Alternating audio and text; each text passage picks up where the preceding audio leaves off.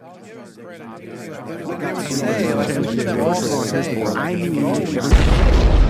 is the Endless Ranters Podcast.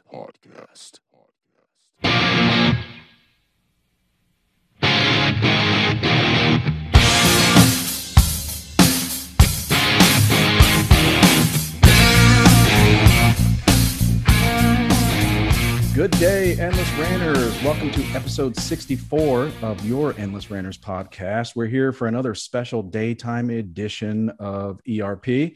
My name is Chris, and I'm one of your hosts today. The rest of the lineup are the lovely and talented Jane. Hi there. Hello, Jane. hello. And the one and only Mole Man, producer Manny. What's up? Hey. How's it going, everybody? Hey. Happy Mother's Day. Good. So today is a special crossover podcast with our friends Coop and Russ. They've created the Two Grumpy Bastards podcast, which is available on all your favorite, wherever you get podcasts, just search it. This is not hard to figure out anymore. So we're going to talk to them in a little bit about, how their show came to be, what it's about. I'm sure we'll get into that. And then hear from them because to hear their Adam Carolla origin story, to see how they became fans of the Ace Man, because ultimately that's why we're all talking to each other today, because that's how we met, through the Adam Carolla podcast Facebook group. Speaking of that, we have some quick business.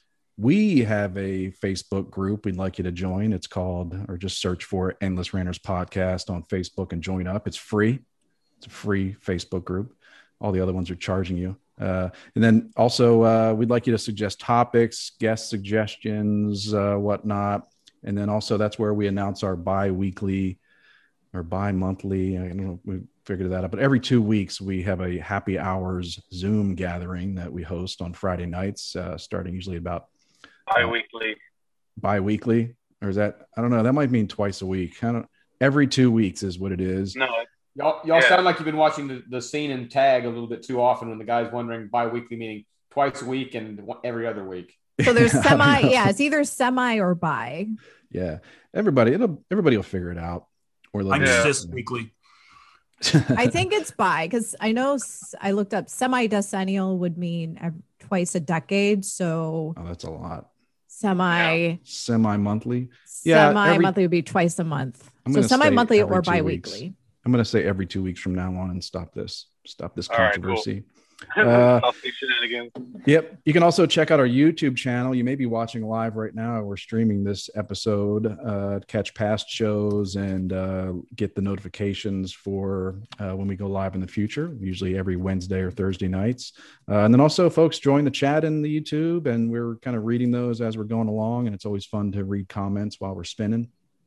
Instagram, Endless Ranters Podcast, and Twitter at Endless Ranters. I think that's it. We got Mole Man has got How We Figure Podcasts, and his Twitter is at How We Figure. Right? I got that right. Yep. But that's it. And then let's introduce our guests. You heard a couple of them there. We got Coop and Russ. What's up, guys? Howdy. Hey, pleasure to be here with you guys. Yeah, thanks for being here. Thanks for joining us. Everybody, just a reminder, about a few weeks ago, Jane and I visited their podcast. Again, Two Grumpy Bastards. Wherever you listen to podcasts, go get it. And had a great time. Felt like we were on for like a half hour. It was more like two. We just kind of really went with the flow. And it was meant to be like 30 minutes and ended up like 2 hours and 15 minutes. Yeah. So that was a great time. So we're happy to have them back with us, and so you guys can hear their stories. Do you guys, before we get into some of the questions, do you guys have social media handles that you want to shout out? Yeah. We're still building that. We're a relatively new podcast, but we are on Twitter. I would love some follows on there. I think we've already been shadow banned for the memes I put out. I'm there. Yeah. On Twitter, we are Two Grumpy Bastards, but with the number 2, because that's the way I had to do it to fit it all in. So Two Grumpy Bastards. We are on Instagram, so we're building kind of a good following on Instagram. It's Two Grumpy Bastards again on Instagram, real easy. all one word, or Two Grumpy Bastards. That's where we're at so far. We're this week I'm going to be rolling out Facebook, and hopefully, after talking to some experts like yourself, a YouTube channel as well. So is it the number 2 Grumpy Bastards on both of those platforms? No, it's not, which is inconsistent, and I realize, Okay, but it's just normal. the rules of both. So it's 2, the numeral 2 on Twitter, 2 Grumpy Bastards, and on Instagram it is the word TWO Grumpy Bastards. Gotcha. And Okay. you can get a hold of us on Gmail at 2grumpybastards@gmail, of course, With the letters TWO. with the letters. Yeah, that's normal these days Sorry about because the all the confusion. handles are taken and you got to get creative. Yeah. so. Ours aren't consistent either. Like some Yeah. have podcasts at the end, some don't. So Okay, I see. Yeah. Oh, you're also a fan of Comfortably Smug. I like that. I like that Twitter account. And That is funny. Thomas Sowell, the conservative writer, thinker, philosopher. He's great. Okay, good stuff. Yeah, I think we have I a lot of believe stuff we also in common follow there. Boobs and Guns, if I remember correctly. No, well, who doesn't? That's Jane's favorite account. Why wouldn't it be? Yeah. She never shuts up about that account. I know. She's like, did you see what they said on Boobs and Guns? I am curious now. I might have to follow. I'm guess I'm gonna- intrigued. Oh, yeah. You're intrigued. Okay. Well, what are you intrigued That was like about? an Let's insight talk to the about male this. brain, right? This is what I'm intrigued by. So Here's an insight Yes. to the male brain. From the age of 12 until the age of 80, it's all about, I want to see something naked and I'd like a beer. That's about it. Yeah. Well, I always say that, there's just you can study us all you want. You will never understand the depths of depravity. Never. It'll never. There's actually a pretty good video out there on YouTube by the guy, I think his name is Mark Gungan, where he does the difference between male brains and female brains. And it's pretty insightful. He talks about female brains being a series of overlapping wires that are all touching each other, and how the male brain is nothing but a series of boxes. And we want to think about something, we go to that box, pull it out, carefully open it, making sure we don't touch any other box and putting it back. Compartmentalizing. Yeah. And the best box in our brain is the nothing box. And if a guy has the chance, he will go to his nothing box every chance he gets.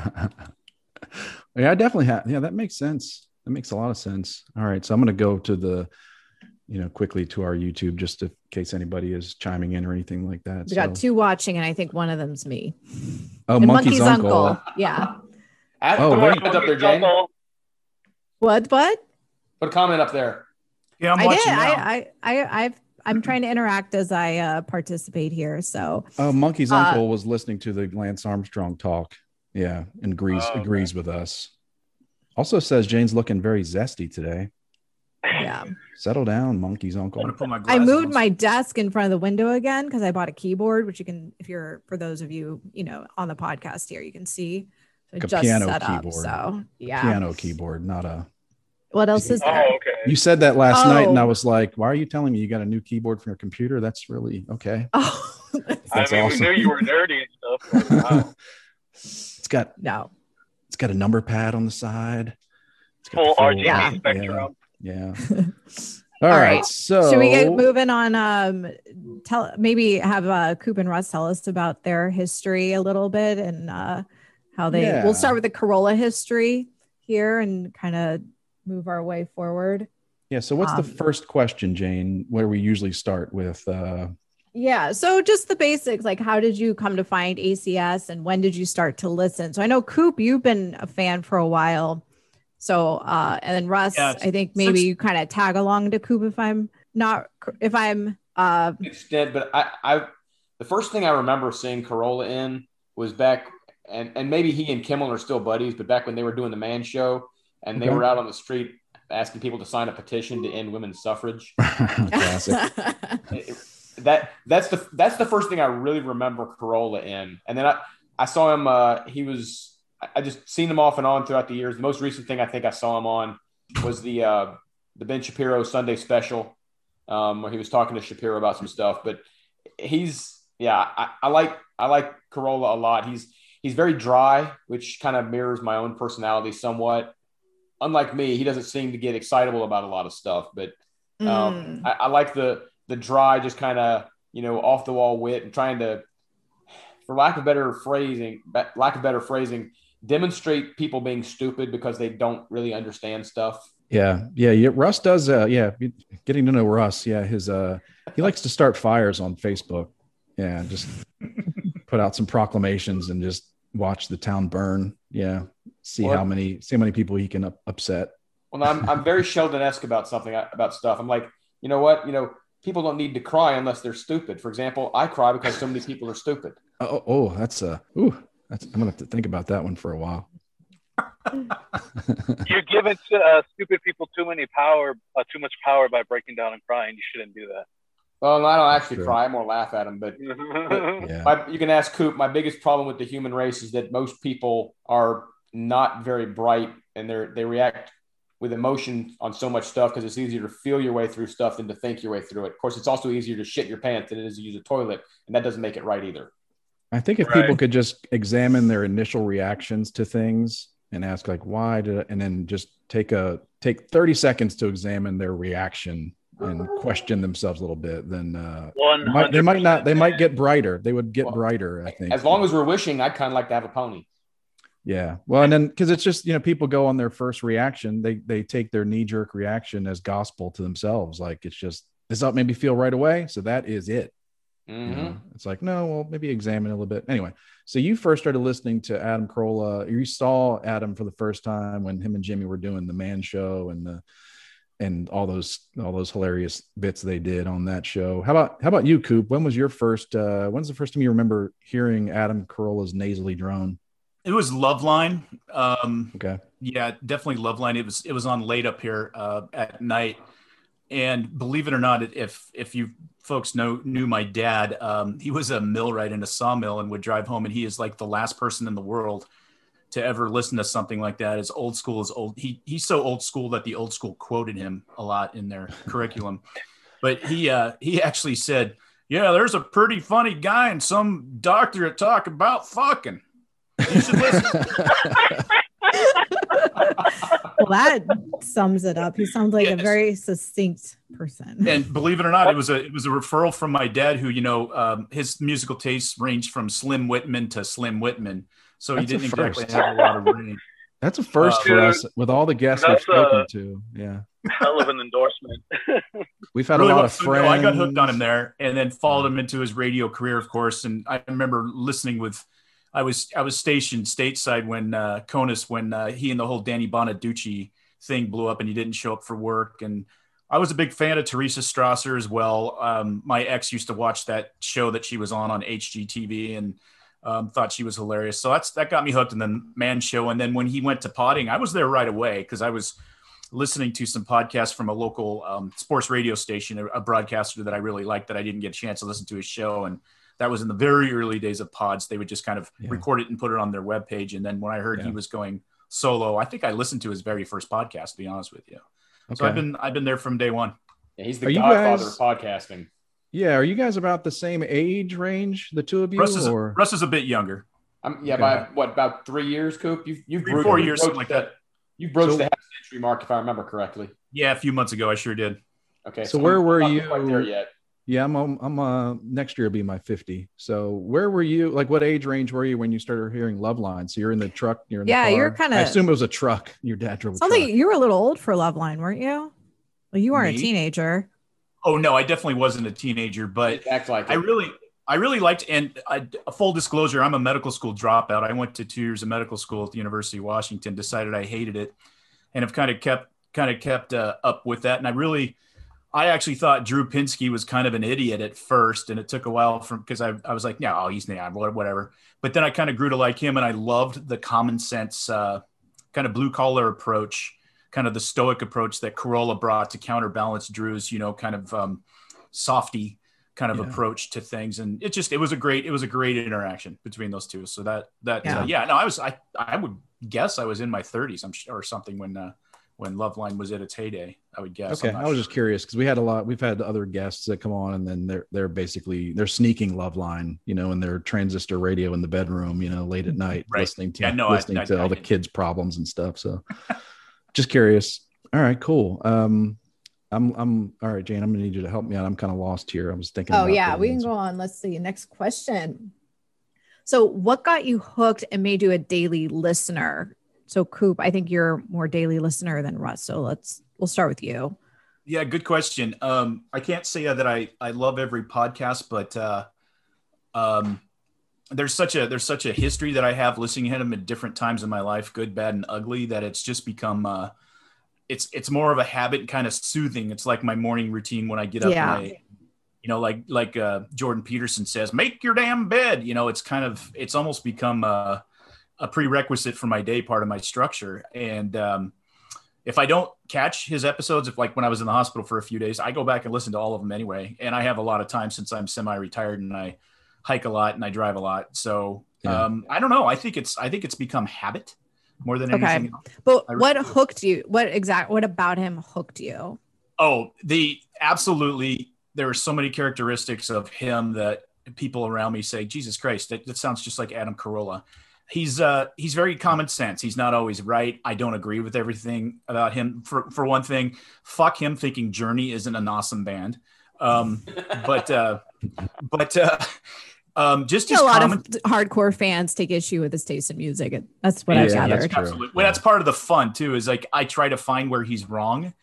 I'm a fairly intelligent human being, so I kind of try to find the faults in his logic. And for somebody who's not classically educated, he's brilliant. He has a very good grasp of traditional logic, critical thinking, critical reasoning, and he's funny as shit. His off-the-cuff comments are some of the most brilliant in history of any comedian I've ever listened to. So he's got that beautiful balance of stoic kind of angry guy and just ridiculously intelligently funny.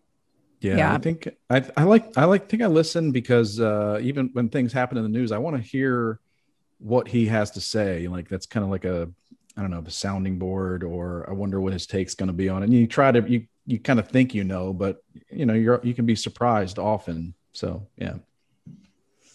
Yeah, he has an innate talent, I would say, that you can't teach, and that's what makes him appealing, because you can't find that anywhere else. Yeah, absolutely. Russ, go on. I like how he's able to cut through stuff. It's not necessarily intended as a burn, but it comes off that way because so few people have common sense and are just willing to say shit. So the fact that he cuts through stuff, and when he cuts through it, it's like, oh yeah, I should have thought about that. Now I feel really stupid not thinking about it that way. I just my personality, I really appreciate that, because I like people who can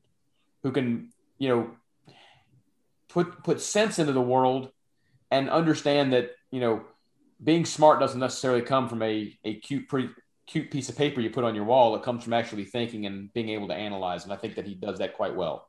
Yeah, it's a world we live in now that is made so complicated by all the emotions swirling around, and he still is able to just get down to maybe oversimplistic sometimes, but breaks it down to the simplest elements. And I appreciate that a lot about him. I also think that he benefits from the fact that so many folks out there aren't able to do that. If there were more people out there that were, more common sense, more cut to the chase kind of folks, he obviously wouldn't have an audience. But because that, for lack of a better word, demographic market is so underserved by most of the things in the culture, he's able to gather such a large following because people are hungry for it, because they see the stupidity elsewhere, and they say, hey, here's someone who, whether I agree with him or not, you never have to wonder about it. And he's rooting his stuff in common sense. I think to his fans, and we'll move on, but his fans, there's like kind of an idea that his fans are all just followers of his cult or something like that. But his fans are always trying to find fault in his logic, like always. Like that's just his fans are very contrarian, I think, that are always trying to, see where he's wrong. And it's hard to do. It's hard to do, to the point where it gets tedious sometimes on the Adam Carolla in the Facebook group.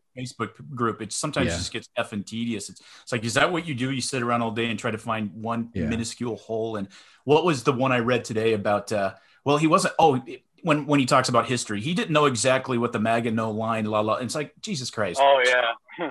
Oh yeah. Like he didn't know how to spell it, as if Google doesn't just spell that shit out for you. If someone's trying I taught military history at the college level for several years. That's Russ and I worked together. And he got it pretty close for a layman. Who cares? The point was made. The point was made. Is it Maginot or Maginot or what is it? I always said Maginot because I don't do that. I don't do that frilly French shit. Well, I do the frilly French shit, just so you know, because we do go off on a very brief tangent. Back in junior high school and high school, I made the mistake of taking 6 years of French. And the only reason I did that was because everyone else was taking Spanish and I wanted to be different. And I said, hey, Spanish, I'm never going to need that in the United States, like a dumb shit. And so that's why I know that, it's Maginot Line. I understand the French stuff. I can read French better than I can speak it. But so I've done the frilly French shit just because I was dumb as a teenager. Okay, say croissant quick right now. Croissant. Oh, that's definitely a Frenchie spin. I just threw up a little bit in my mouth. Croissant. It's pronounced croissant. Why don't you call it a bun?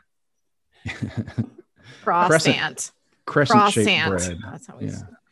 I'm always impressed with Adam's his history knowledge and his vocabulary, given how horrible of a student he said he was. Like he somehow absorbed all that on his own time.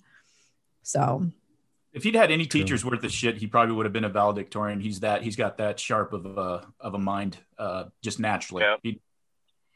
Except he couldn't really read. That's an interesting idea that we might have to get into on another episode, where it's like, what if Adam had great teachers, and what if he was sent to private schools and had a full ride to wherever, like what? Or how about what if Adam were a millennial? Like, what if he had been born in a millennial era? You just broke my brain. I don't even know that I can envision that. I know, right? I have no idea. Wearing scarves all the time. Growing up in the internet age. Yeah. I can't envision it either. I can't. Cognitive dissonance. And you have to give him the same parents, which is a little, I'm saying like you can't move the parents up. You have to have the same parents. It's like trying to envision Abraham Lincoln driving a Porsche. It's just not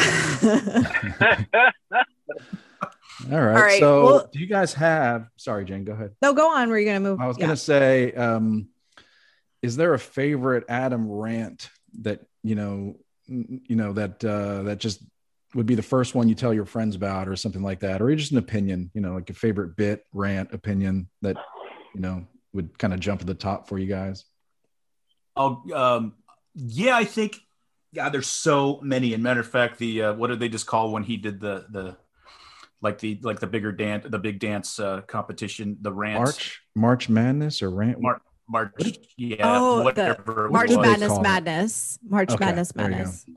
March Madness. Yeah, where it was his rant versus his rants. I thought that was actually a brilliant bit. I enjoyed that a lot. I did too. His rant, one of his mainstays, and I never get tired of hearing it because I feel exactly the same way, is how we've turned into, especially males, and we talked about it in our crossover past, have turned into pussies, pacifists, and cowards in our society. I love it when he goes off on that, because I 100% agree with that. Yeah. Fortunately, I've had some really great experiences with millennials and a lot of their age groups, and I know Russ has too, as our former profession of knowing, that's not dead out there, but he's so largely correct, and it's so prescient. He wrote that book in what was it in 10 years? Well, was it 10 years? Will all be 50. chicks? 50. It happened in 10 years. And he said, that's right. And he said we missed it by about 40 years. He was wrong by about 40 years. Yeah. That's probably one of my favorites, and then just the general incompetence of politics, both in his state and at the national level. He's really good at picking those details out and going off on them. So those two stick out for me. How about you, Russ? I don't know if there's anything in particular. I like where he's basically said something along the lines of, the country's founded on the principle, if you're not hurting anyone, you're not screwing with someone else's stuff, and you're paying your taxes, just go do what you want. I really think that's a great philosophy. Basically, don't hurt anyone, don't steal anything, and then you should be able to do what you want without anybody, fucking with you. Yeah.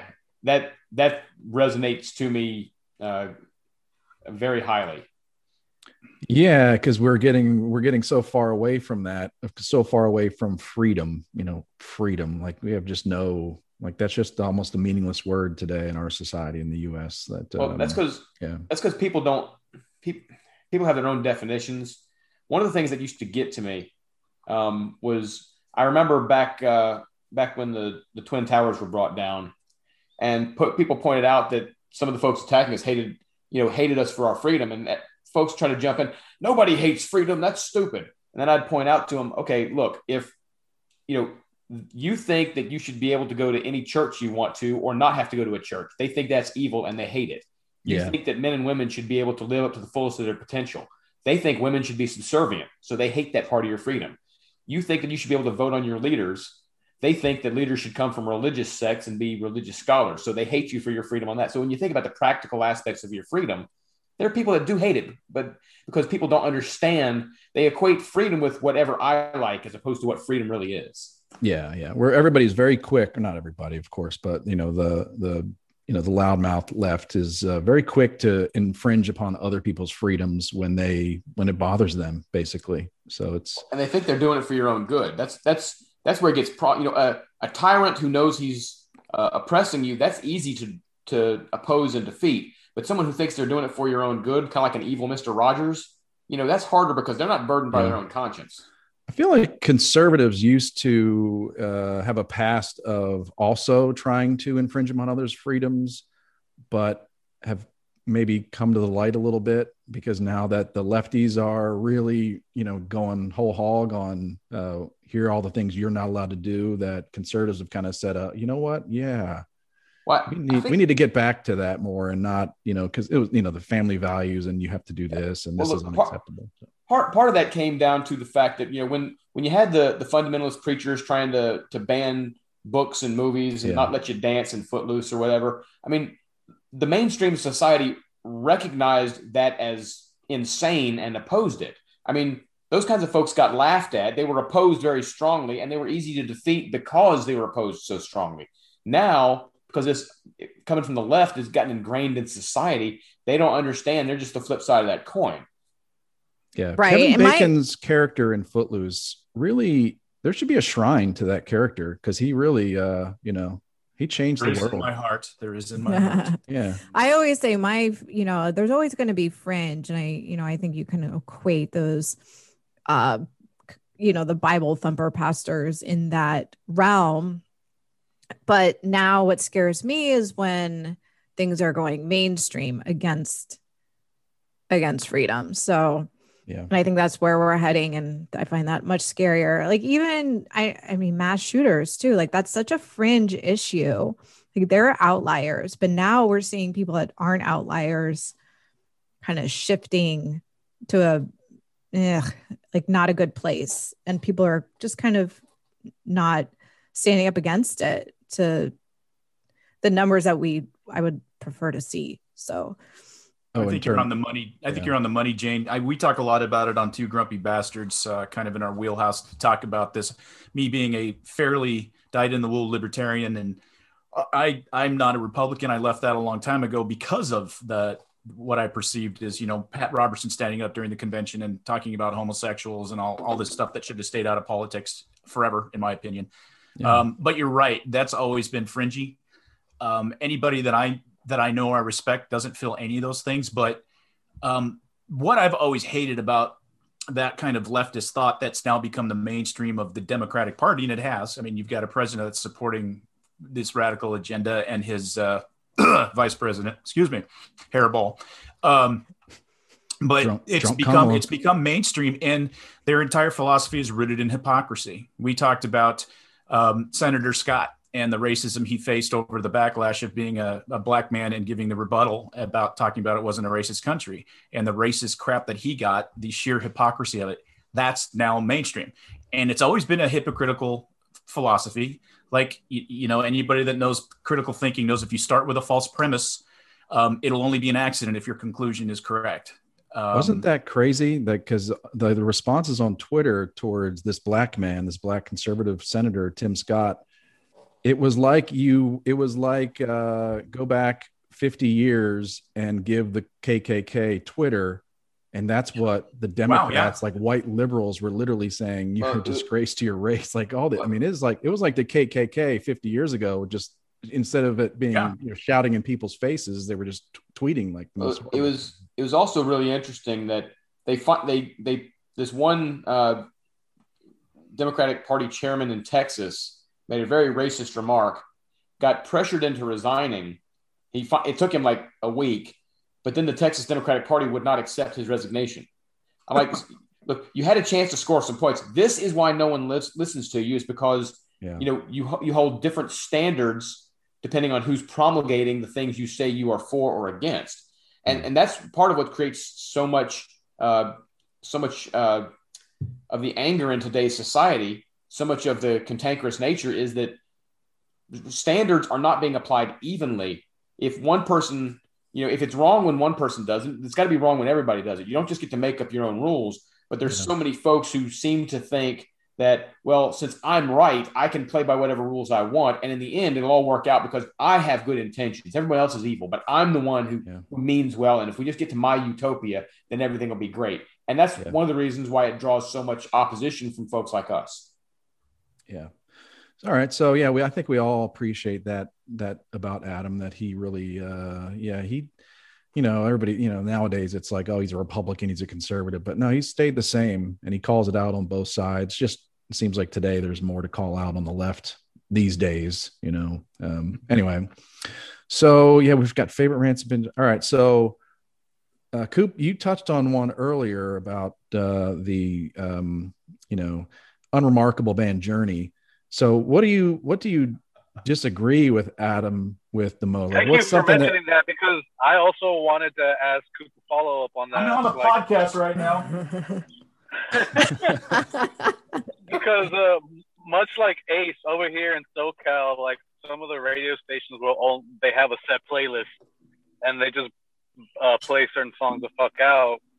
So I'm only familiar with a few handful of Journey songs. What are some of the more unfamiliar but you feel we should know about songs by Journey? Oh, yeah. Make a defense of Journey now. Go. I totally got interrupted, so I totally lost like the last 45 seconds. Oh no, Manny was asking about if you he's only heard a few Journey songs that have been played out on the radio that maybe he doesn't appreciate, but I think he's asking like, is there an album, the deep cuts, the non-radio stuff? Like, where would you start if you were really making the case for Journey to the public? Oh, okay. You know what? That is a great question, because I was just having this conversation the other day. There is a song that everybody gets the lyrics wrong to. Hold on. Let me get. Obviously, everybody knows Journey. Everybody knows Journey Escape, because that's where a lot of their great hits came from. My favorite Journey song of all time, which was a hit, but not a lot of people associate with it, is Stone in Love, because it's such a weird title. It's got such an amazing riff at the beginning and all the way through. Dead or Alive is one of my other favorite songs from that album. And that I don't think that got any airplay at all. And I can tell you my favorite album of theirs, other than probably Evolution, was Departure, which was one of their last ones. And Any Way You Want It is on there, Someday Soon. But there's Walks Like a Lady is kind of cool. It's got a little bit of almost of a jazz kind of progression, bar chord progression to it. So I think they've got a good body of work there. No, and I never said I didn't appreciate them. I was just like, I needed something different from them. I want to hear something, because like I'm familiar with the drummer. He's fucking insane. So it's just like I wanted to see what else there is. Oh man, he's a drummer now. So yeah. I feel like Journey is one of those groups where the deep cuts are probably better than their well-knowns. Although who didn't fantasize about getting that teenage little kiss, or even up underneath the blouse while listening to strangers walking down the boulevard? Come on now. That was a good, was that, I'm thinking Raised on the Radio was 86. I was 14, but those bring back some memories, those songs. They really do. Yeah. I think that might be why I think they're great. But you know what? If they affected me that way when I was young, and I still think about them and still feel emotion at the age of 50, I think that makes them kind of good. Saying something. Yeah. Yeah. Their albums, they had very simple: Journey, Escape, Frontiers, Departure, Infinity. Yeah, they also short and sweet. They make great montage music, montage rock. Oh, that's true. Montage rock for movies. That's right. Dude. Yeah.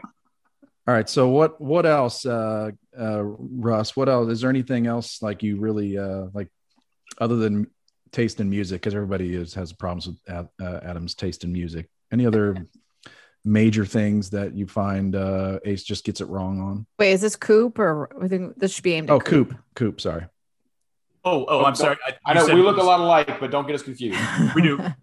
you know, I got to do it. You know what? Russ in real life, he's a little bit shorter than I am. And one of the things he used to really hate when we worked together is when he would say something I disagree with, and I go, "Damn it, Bobby, you can't go around kissing plastic heads," because there is a resemblance. Hey. The two of you standing in the driveway. Yes, kind of a mutton. He said I look like Hank Hill too, so it went both ways.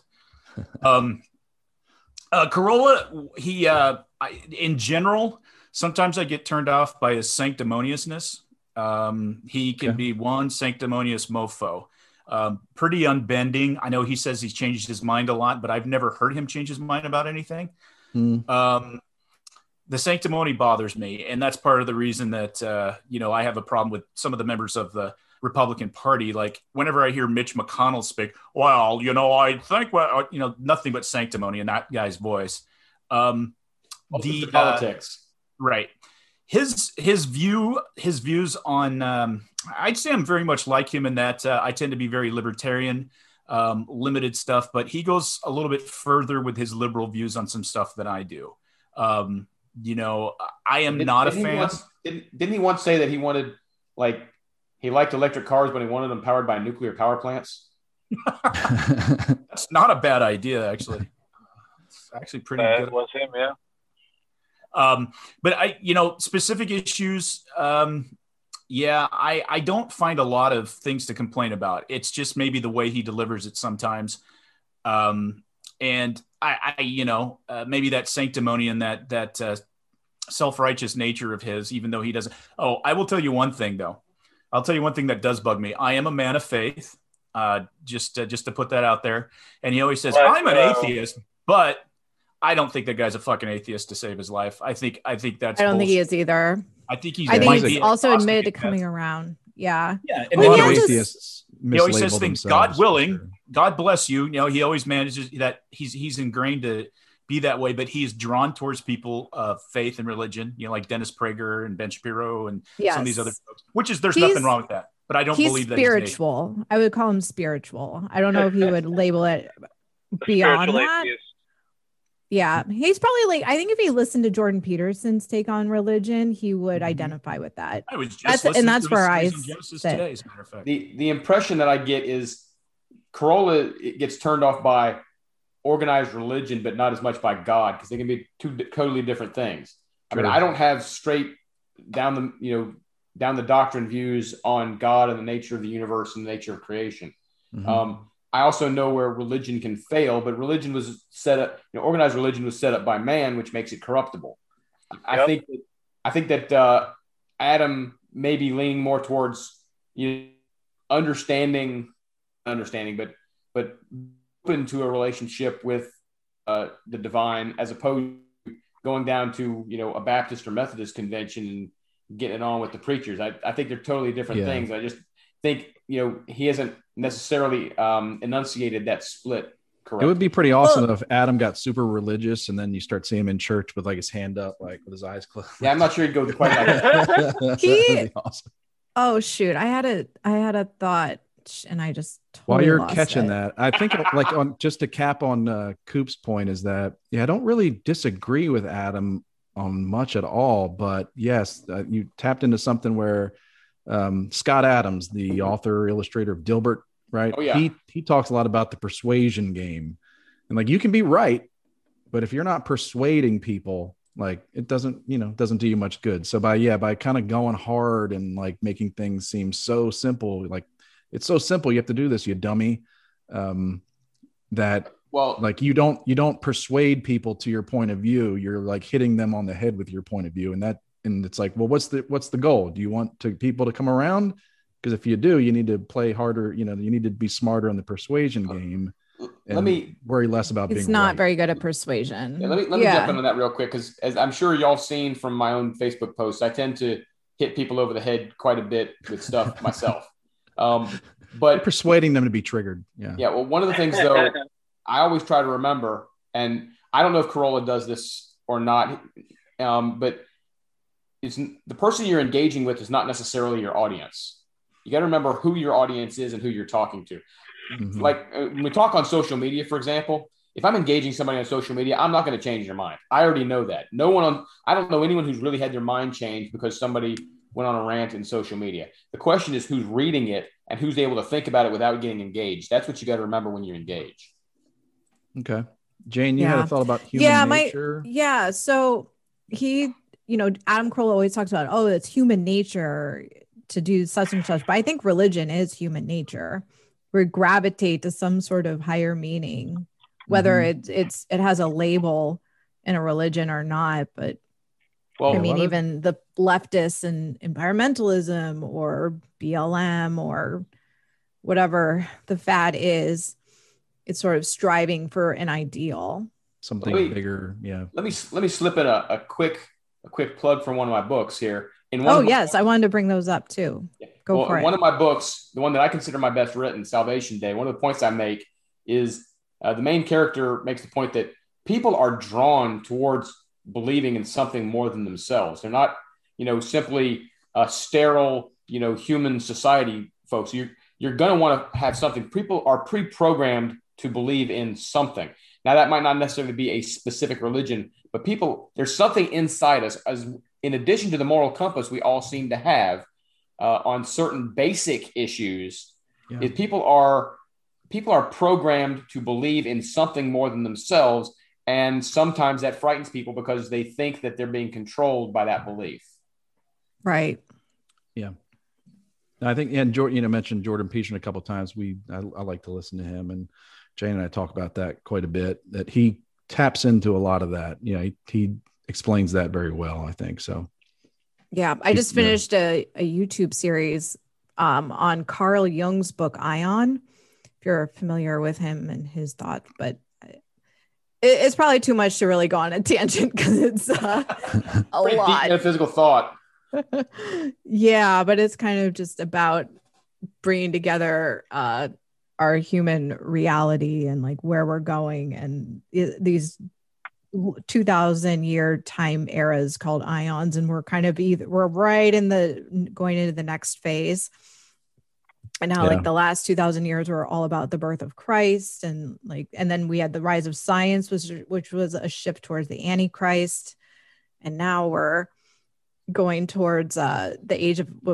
So this past 2,000 years have been the age of Pisces, because that's the constellation you see when you look out on the spring equinox. And so every 2,000 years that changes, and now we're getting into, you'll see Aquarius, and that's supposed to signify a new ion era. So we're entering the age of Aquarius. Yes. I'm sure that's where I have to look that up, but I'm sure that's where. This is my time. This is my time then, because I remember when I was a kid, my birthday is February 19th. And that's like the dividing point between Aquarius and Pisces or something like that. Hey, so what's your social security number? Let me tell you, it's 666. No. And I remember as a kid being curious, about your birthday, and like seeing one thing would have it as the 18th, so I was like always in between those. Anyway, that's really not interesting at all. Yeah. The age of Aquarius, that sounds like a song. Yeah, and there's way more to this book than I'm talking about, but it's about achieving your higher self, and it's kind of merging your unconscious with your ego, your conscious and your unconscious, so you feel like a whole person. It's a lot. It's very theoretical. It reminds me of because I majored in math, so I had to take like real analysis, which is like theoretical math, and I. Sorry, me and math don't get along. Sorry. Well, you're right. So that's, everyone's got their skills. I actually don't know if but whatever. But yeah, it's about, it kind of reminded me of theory in math. And I kind of wonder if there's some sort of thesis there, I think, that could merge math and religion and human nature that out there that I'm not smart enough to do, but I hope someone does it someday. Well, we talk about merging them, but then they are like connected. They're just, all that is connected already. Chaos theory. Just figuring out how it's connected. So Russ, was that your Adam's claim to atheism, where he's really agnostic? Is that your disagree with thing? I think, do you have any more? I agree with Coop. I think that he's more agnostic than he is atheist. If you're atheist, you really don't in the purest sense, you don't care about God. You don't care about the spiritual at all. You don't believe that there's anything there. So why would you need to even talk about it or whatever? So I think that, I mean, he's not going to come out and say, like you said, he's not going to be up there, raising his hands, singing, how great thou art or anything. Although that would be a very funny video if he ever actually did put something like that out. I think people would pay to see that. But I think that I don't think he's as overt or hostile as a lot of atheists, which I think maybe underlies or belies the view that maybe he does think there's more out there, but he doesn't really know what it is.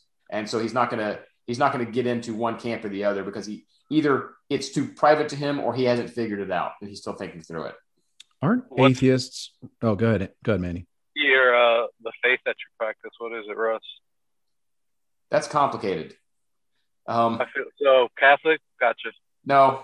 You ever seen Ghostbusters and the Look, in the broadest sense of the word, you could call me a Christian, but I don't know if my beliefs line up with a particular Christian doctrine. If you really want to know a large portion, although not everything, if you really want to know a large portion of my beliefs, read my book Salvation Day. I'm serious. Salvation Day. I go by the name R.D. Meyer because Russ Meyer. I'm personally ungoogleable because there was a softcore porn producer named Russ Meyer in the early 70s. So that's why my books go by the name R.D. Meyer. But a large portion of what I believe is in Salvation Day. It's a story, but there's a lot of elements that come out of that. So it's more than I can go into here just because I view the nature of creation and God and the universe and everything is much more intricate and much more complex than anyone wants to admit. You've got very doctrinaire religious folks who think, well, it's got to be a certain way and everything's laid out a specific way in the Bible, not understanding the Bible was written in an Eastern mindset, which uses illusion, but the Western mindset reads everything in script, which takes things a little bit too literal. And you got to kind of reconcile those two mindsets. But I also, take issue with a lot of militant atheism that is like, well, we were just an accident and everything's just here. We're a series of chemical reactions and religious people are stupid. Aren't atheists are really lucky that 99%, because it's probably a vast majority of people on earth do have some kind of inkling towards the divine and like meaning. Because it's like, if everybody was like pure atheists and you just saw someone driving a Lamborghini, you'd be like, well, I'm just going to kill you. I'm just going to kill you. That's a point I've actually made several times is if it's pure atheism with no objective moral truth at all, then simply beyond evolutionary biology and societal evolution, then survival of the fittest means that, if you have more stuff, I should be able to take it because it could benefit me and my progeny. And that's not necessarily, if it was pure atheist, people say, well, you should do what's right. Well, how do you know it's right? Someone else in a different group might think something else is right. Yeah. You better thank evolution that, whatever you believe in, that everybody else is kind of believes there's consequences in the afterlife, because otherwise you wouldn't last very long. So to an extent, yes. Yeah. Okay. All right. So let's see. I think we were kind of. Let's go to number 6. Okay. All right, Coop. Favorite guest, and why or which guest do you think has the best chemistry with Ace? Any perennial all-stars for you? Yeah. I miss Dag back in the day. Their chemistry and their interaction was unbelievable. I know it is what it is now. He's crazy leftist and hates Adam now, I guess. But I think the funniest shows ever were with Dag and some of his characters and some of the improv he and Adam did.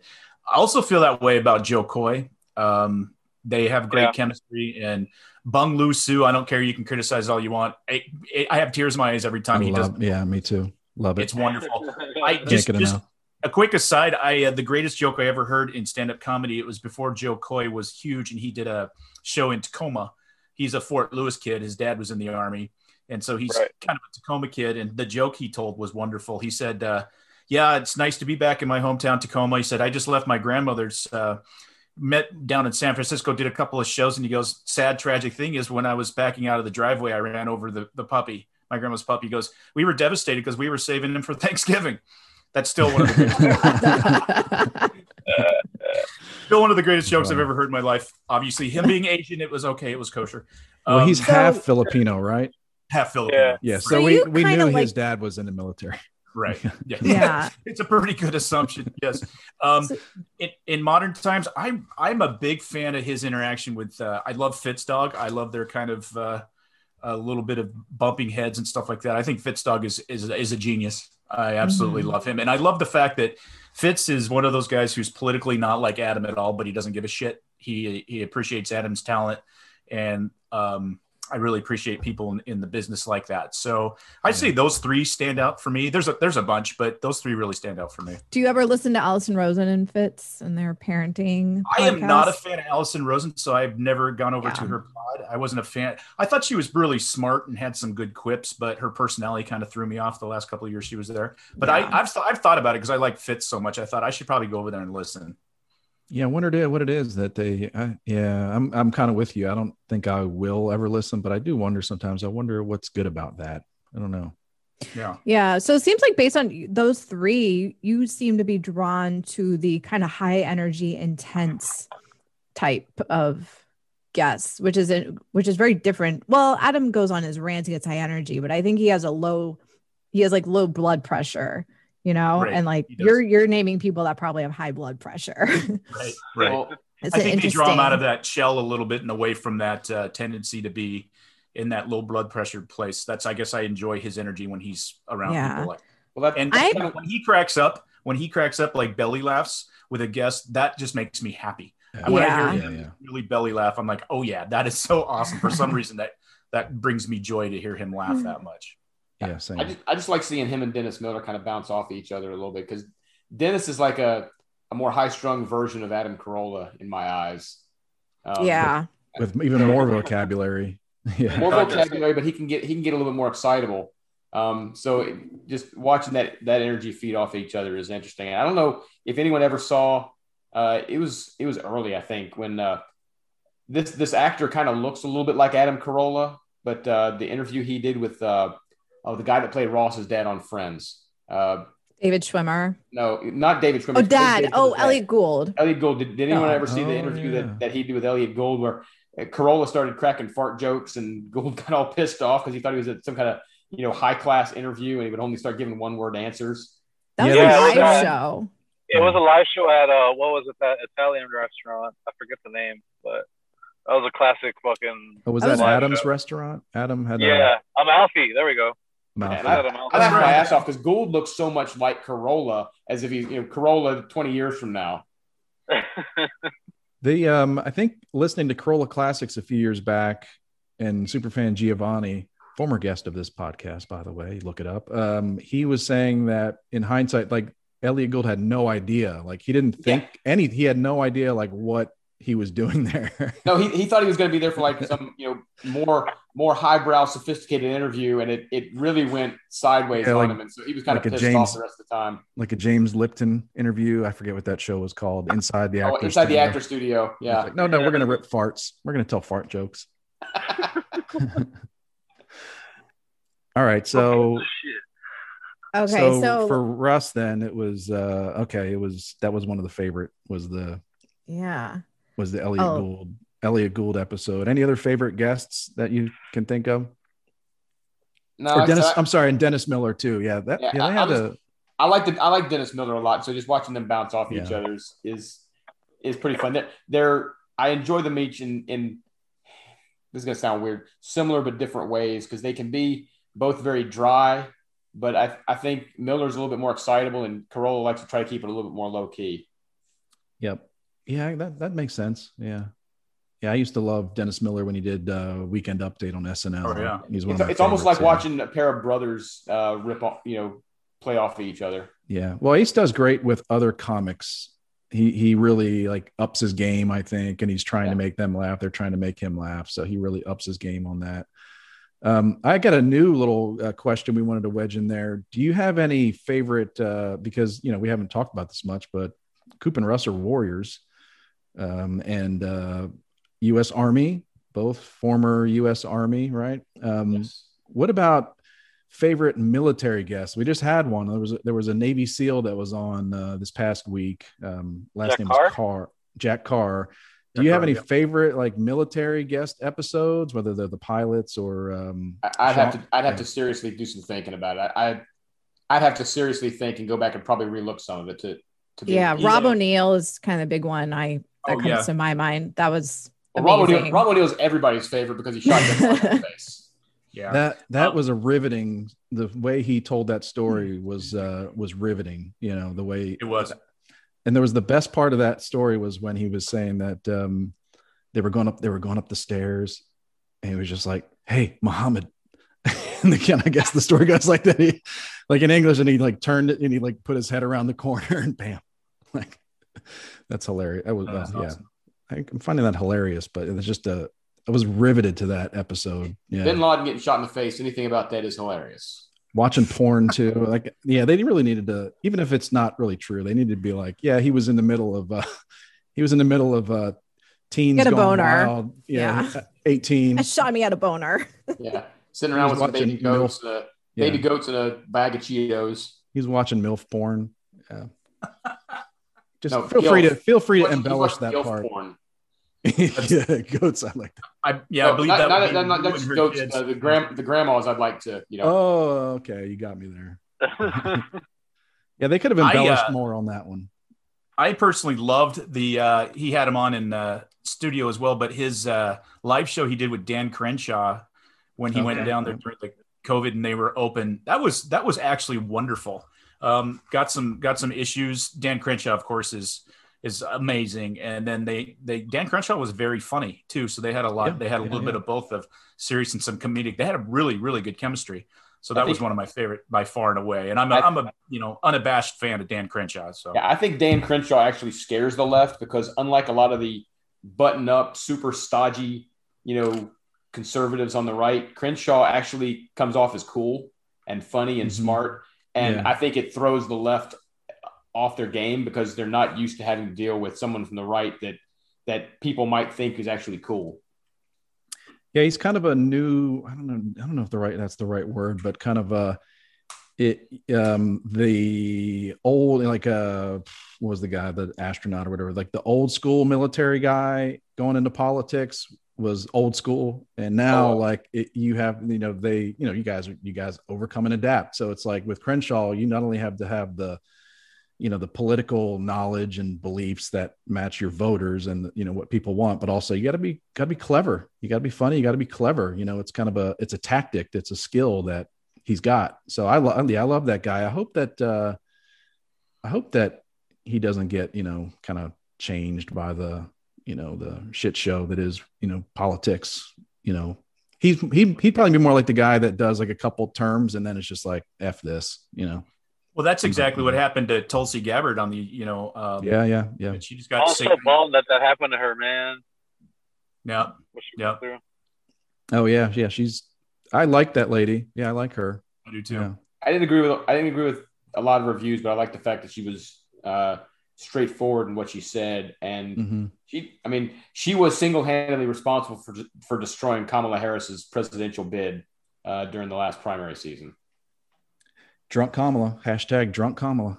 Everything when you see her and you're like, what in the world? Just tell yourself, oh, she's drunk or she's tipsy, and everything makes a lot more sense. Like everything that she says, all her mannerisms, if you just assume that she's had like 4 or 5 drinks already, it's like, oh, okay. Yeah. Now to me, she's the Joker. She just breaks out that laugh. I was like, yeah, it's because she's had a few. To go toe-to-toe with the Cape Crusader. That's because she's had a few with breakfast. That's why.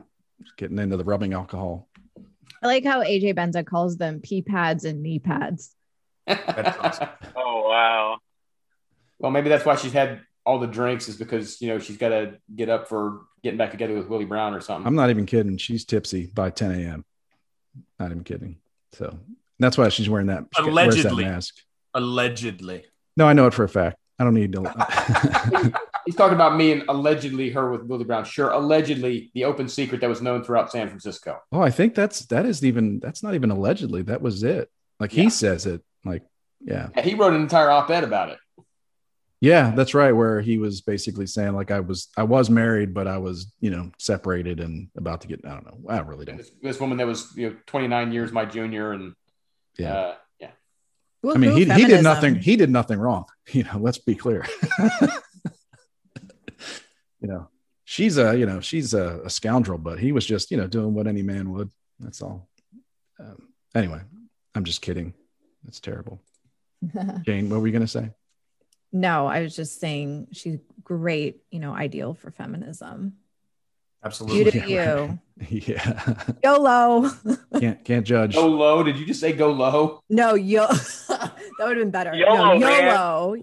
Oh, if that's you like only the live feminist. once. Yeah, the feminist mantra is like, fuck it. Yeah. All right. So favorite military guy. Okay. So all right. Okay. What about, okay, go ahead, Jane. Oh yeah. So Coop, any other podcasts you listen to in the Corolla universe? Like Adam and Drew?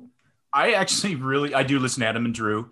I listen to Reasonable Doubt. I fast forward that one a lot when Garagos starts saying his predictions that are never right. And I'm not a fan of Garagos at all, especially his. Oh, what did he say on one of the ones? Well, I give Kobe a pass, not Kobe. I give LeBron James a pass. I give him a pass. Fuck you, Garagos. I also on holding him liable or culpable for outing that police officer. Basically, for all this fanning of the race hatred and all that stuff, and that's what LeBron James has done. He's every bit as bad as any potential client. He's a potential client. I give him a pass. Fuck you, Garagos. Anyway, sorry. I know we're on YouTube. Sorry about the cussing.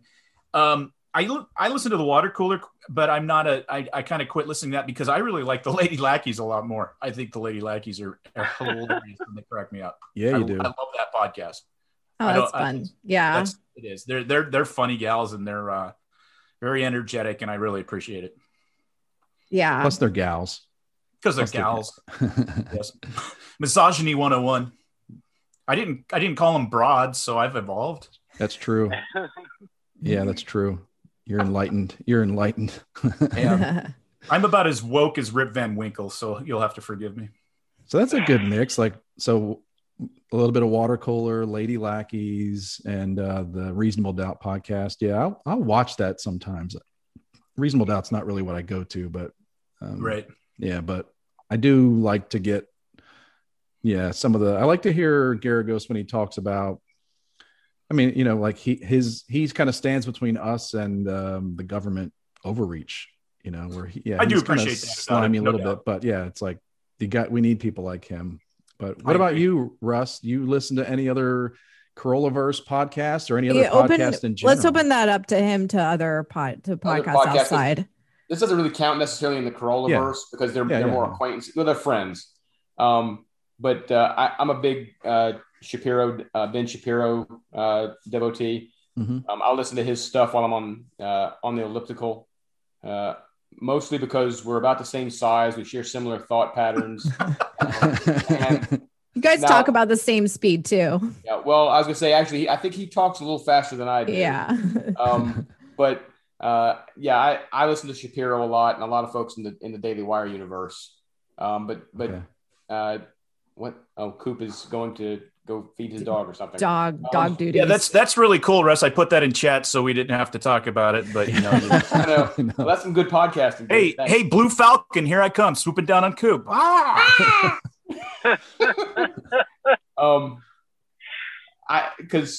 don't like to I don't listen to my podcast when my kids are in the car very often because they get bored by them. So I normally listen to the music on the radio. But when they're not in the car, I'll just boot up my phone. I'll listen to something, like I said, usually Shapiro, but I'll branch out if I'm all caught up on him. Yeah. I do this thing. My kids are in the car. They're watching the DVD in the back, and I have a little Bluetooth earbud listening to whatever I want to listen to. And they're like, why? What are you laughing at? What are you laughing at? Well, it's funny you say that. I don't have the DVD in the back of my car, but my wife does. But usually if I'm riding in the car with her, I don't, and she's looking at me right now like, better not say anything bad. You put her in the back. No, I don't listen to the podcast in the car when I'm riding with her because then I end up ignoring her and that pisses her off, which rightfully it should. So I try to avoid that. If I'm listening to the podcast, it's usually in my car by myself. But if the kids are in the car, they get the DVD player and the vid screens in her car, but not in mine. So I got to find some other way to keep them entertained in my car. Understood.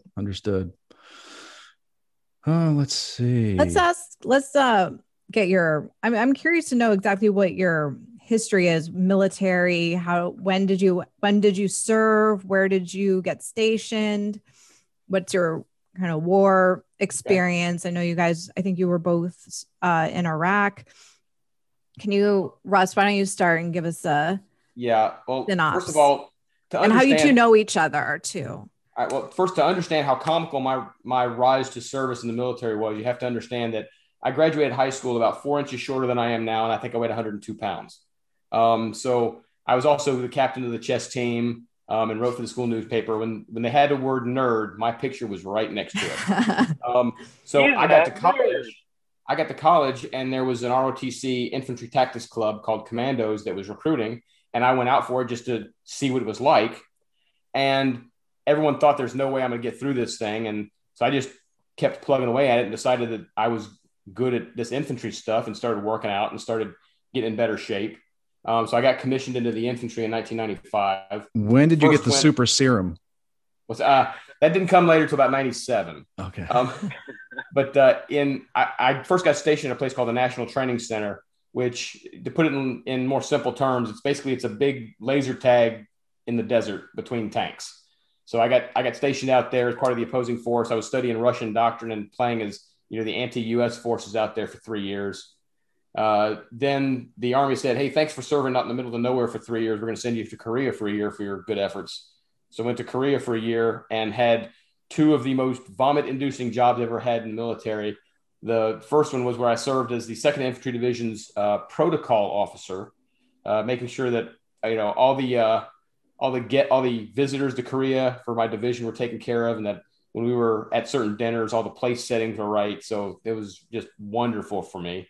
And then I went to the 101st, and I took a rifle company to the invasion of Iraq in 2003, the Charlie Company Cobras, and fought in the Battle of Hilla when 3rd ID was trying to push the Karbala Gap.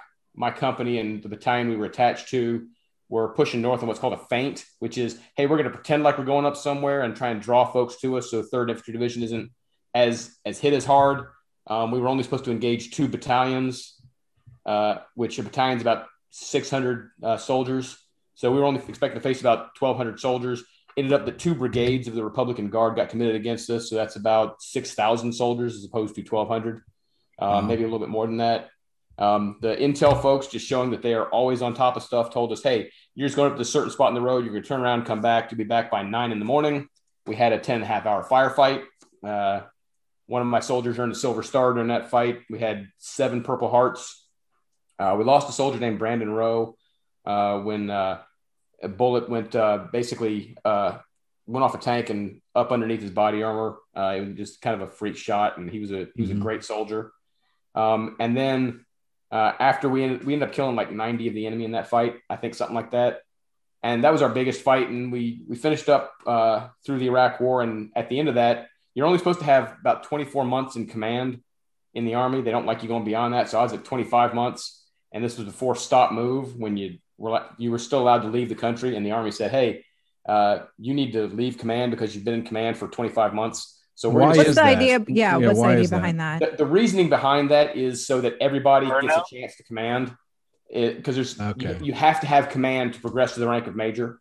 So in order to make sure everybody gets command, I think if you're in the middle of a war zone, you ought to stay there until you're done or relieved. But I don't get to make those kinds of policy decisions.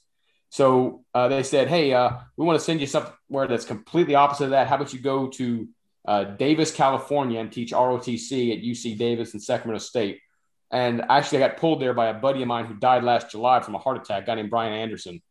Coop took Brian's place because Brian decided he wanted to go down and teach ROTC at the University of San Diego. And Coop then took his place, and that's where I met the mutt of Mutt and Jeff up there. One of our first interactions was an old wives' tale my dad had told me that I took for granted as true, and Coop very loudly disabused me of the notion of the meaning behind certain parts of the first Cav patch.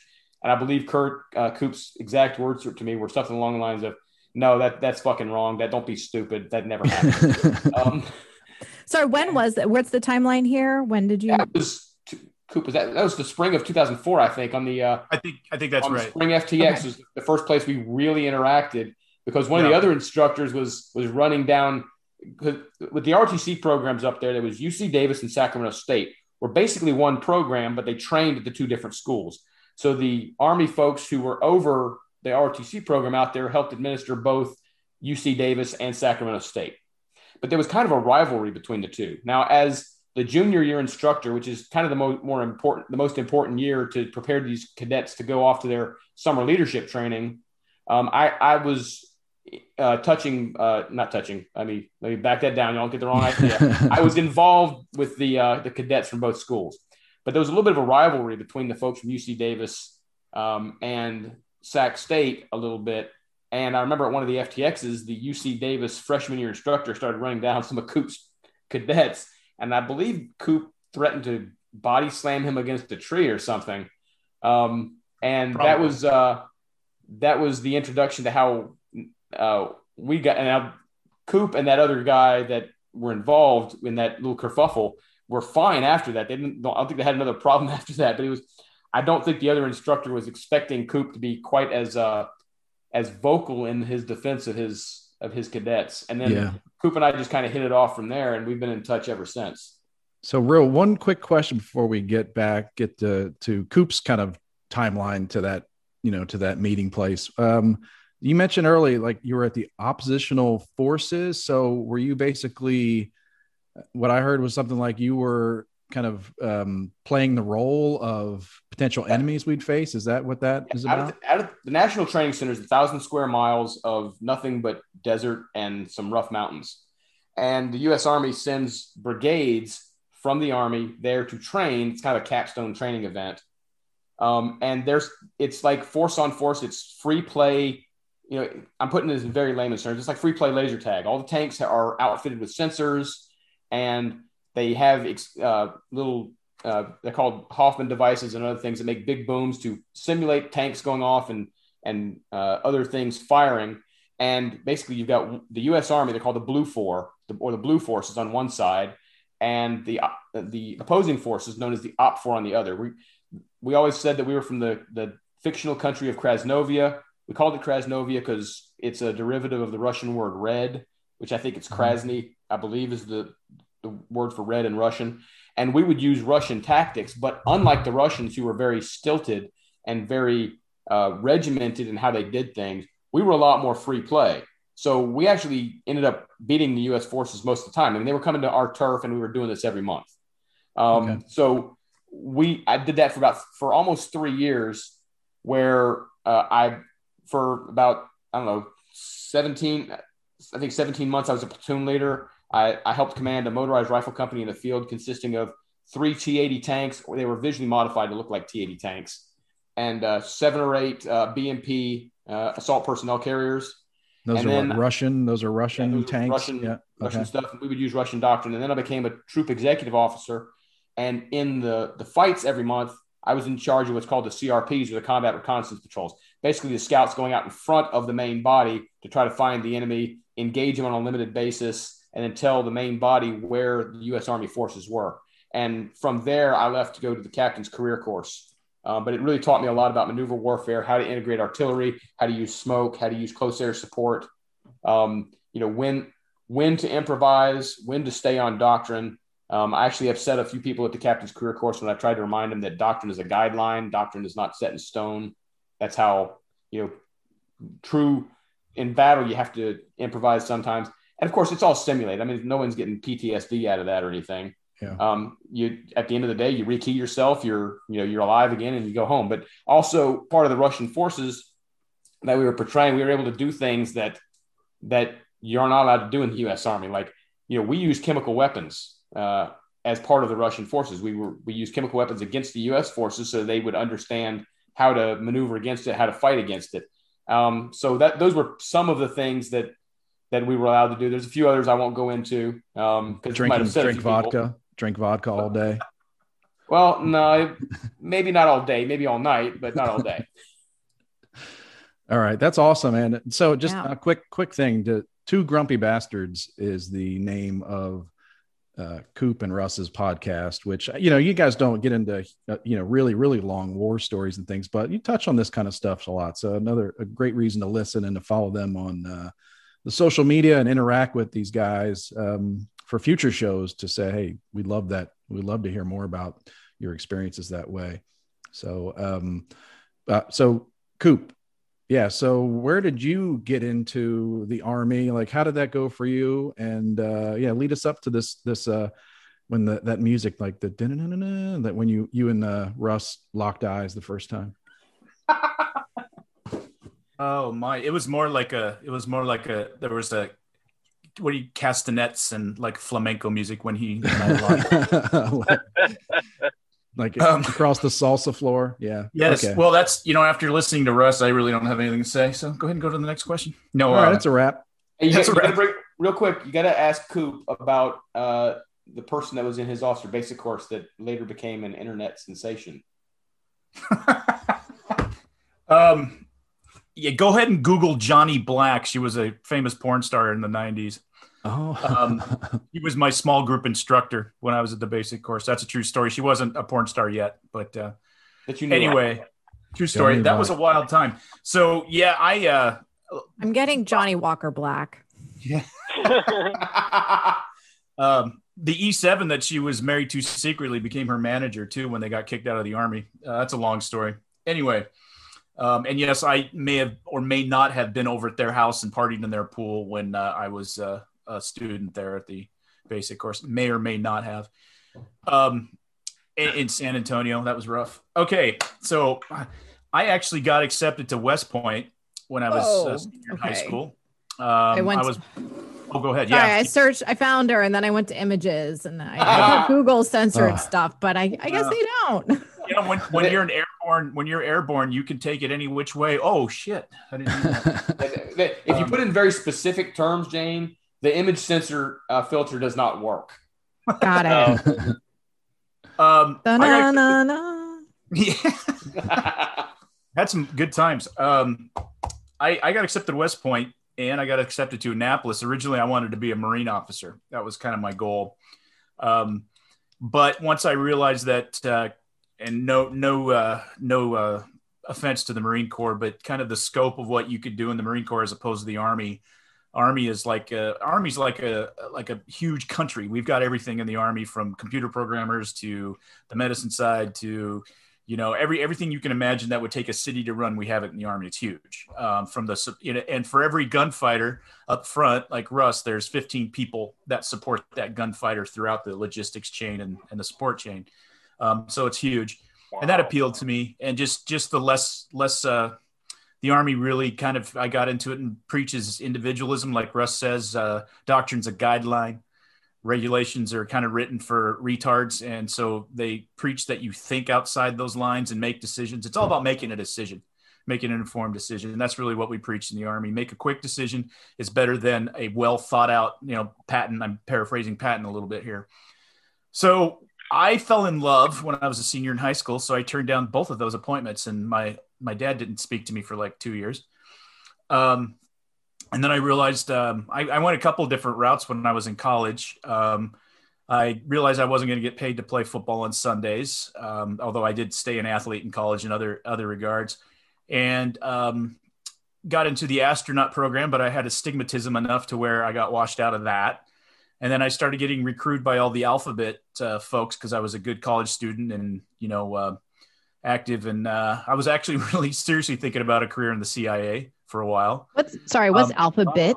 Alphabet. The CIA like FBI, people. CIA, Okay. NSA. Not the folks you think of today as the alphabet folks. Not the cereal or the gays. The other alphabets. Or BLM. But so I was seriously thinking about a CIA career, and I was a biology, physics, and English major during my undergrad years, and the Army was footing the bill for a scholarship for ROTC, and my plan was to go in the reserves and go into medical school and be a doctor. I did get accepted. I went to the University of Washington for 2 years, medical school, and I hated it. I hated everything about it. I hated the people I was in class with. I hated the instructors. I hated the oppressive far left politics of being there. And so I took a sabbatical, did some things like being a high-end security guard or security personnel, like would escort like rock bands when they came in. I moonlighted as a bouncer on the weekends. I had a lot of fun. And then all of a sudden I get a call from the Army, from ARPERCEN, the Army Personnel Center, saying, oh, by the way, remember the $125,000 check we wrote you for your undergrad degrees? Yeah.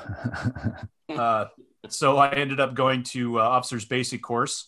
And while there, even though I was a reservist, I went through a program where if you wanted to go on active duty tour, anywhere you wanted to go for 3 years, you had to go through a board process. And there was like 300 competitors to get this. Is like, oh shit, what am I going to do? Go back and, do jack shit back in Tacoma or Seattle. I actually ended up winning the board, and I'm like, sweet, I'm going to go on a 3-year tour to Germany or Italy, Vicenza, Italy. My mother's from Bavaria. She was, so I was like, that'd be really great. Go back and study my roots. Well, I get orders in 2 days sending me to Fort Hood, Texas, to the 1st Cav Division. Yeah. So that whole part about where I wanted to go wasn't true. And I was at first distraught because Fort Hood sucks. And that part of Texas is awful. 93 degrees, 93% humidity at 3 a.m. Yeah. Scorpions and everything bites. And fucking jackrabbits carry fucking maces and machetes and hit you in the shin and stuff. And I got there and I went to, this is where Russ was talking about the story. I went into the 7th Cavalry, 27 Cav. And the 7th Cavalry is very famous for being Custer's regiment. And also the book and movie We Were Soldiers, Once and Young. Mel Gibson plays Hal Moore. That's the 7th Cavalry. A lot of history. You wear Stetsons at the officers club. You can wear Stetsons, black Stetsons as part of your uniform. And airborne gayness over here. But anyway, I just loved it. I absolutely fell in love with it. I had, I was a platoon leader, 42 guys and $9 million worth of equipment right out of school. Absolutely fell in love with the history and the people I was around. And I stayed in, I had, Russ talks about company command. Part of the reason they move you along in the Army is they like this thing called stretch. And so if you're uncomfortable in your job and learning it, the theory is that you're going to do a better job than somebody who's cemented in that job and has been there for a while and is comfortable, because you're always looking at ways to do things. You're going to work a little harder. That's part of the philosophy in moving officers quickly along. So I had 2 company commands, and then went to Fort Lewis, and they put me in charge of a headquarters and headquarters company as a company commander. That means you're basically dealing with all the support personnel, or what Russ probably likes to call ash and trash. You're not dealing with the gunfighters. You're dealing with, like, you've got the personnel people, you got the support platoon, you got the logistics people, you got all that.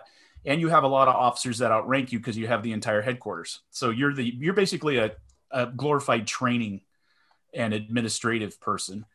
I had a 600-person company when I got there. Nobody had taken a PT test for 2 years. So I came down hard like any Cav trooper would, and I was instantly hated by the uppers. And that command was me running night court.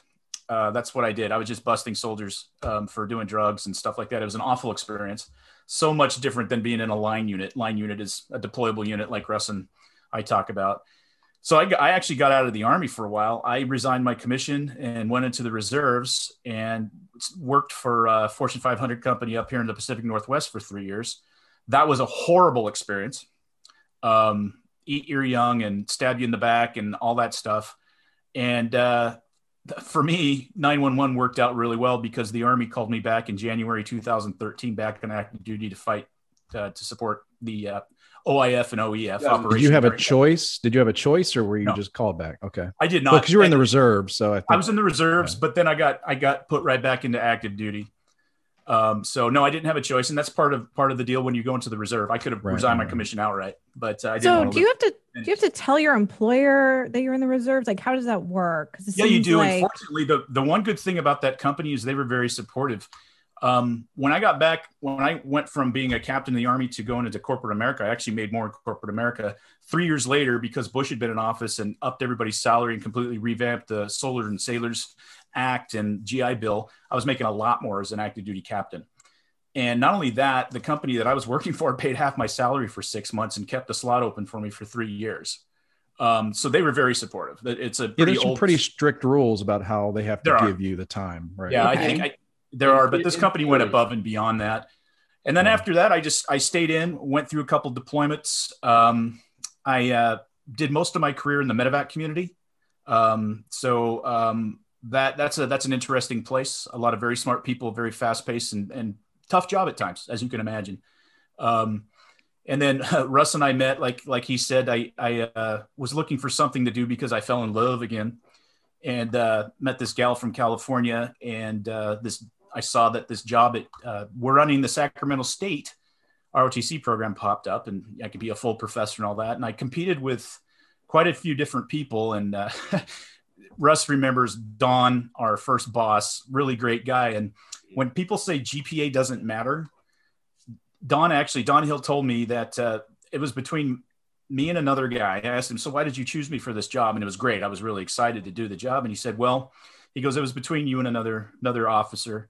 And he goes, you guys were pretty even, although he had some more experience that I really liked, but his GPA was like a 2.3 and you had the GPA you do. And I thought, if I'm going to put somebody up in front of kids, I want somebody with that GPA. And I only say that because GPA sometimes matters. You hear a lot of people say, GPA doesn't matter, but it depends.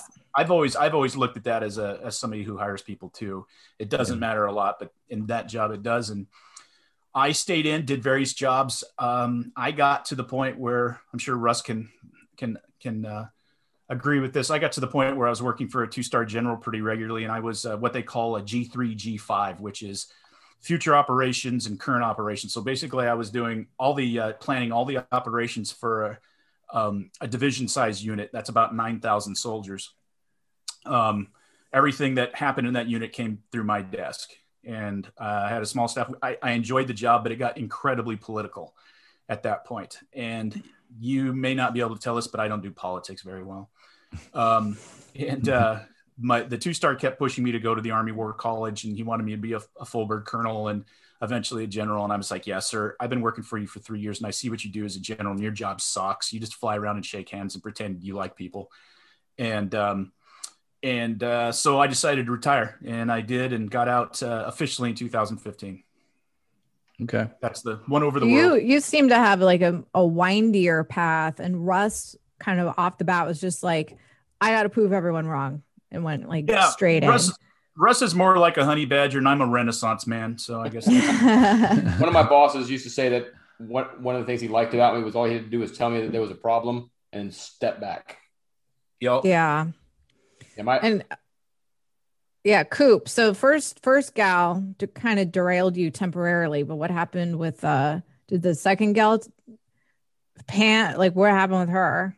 Oh, I don't know if she listens to this podcast or not, but she's the narcissistic, horrible human being. No, she's not a horrible human being. She's a narcissist. What I told her at the end of the relationship was, I said, the sad thing about this relationship is there's 2 people in this relationship that are in love with you.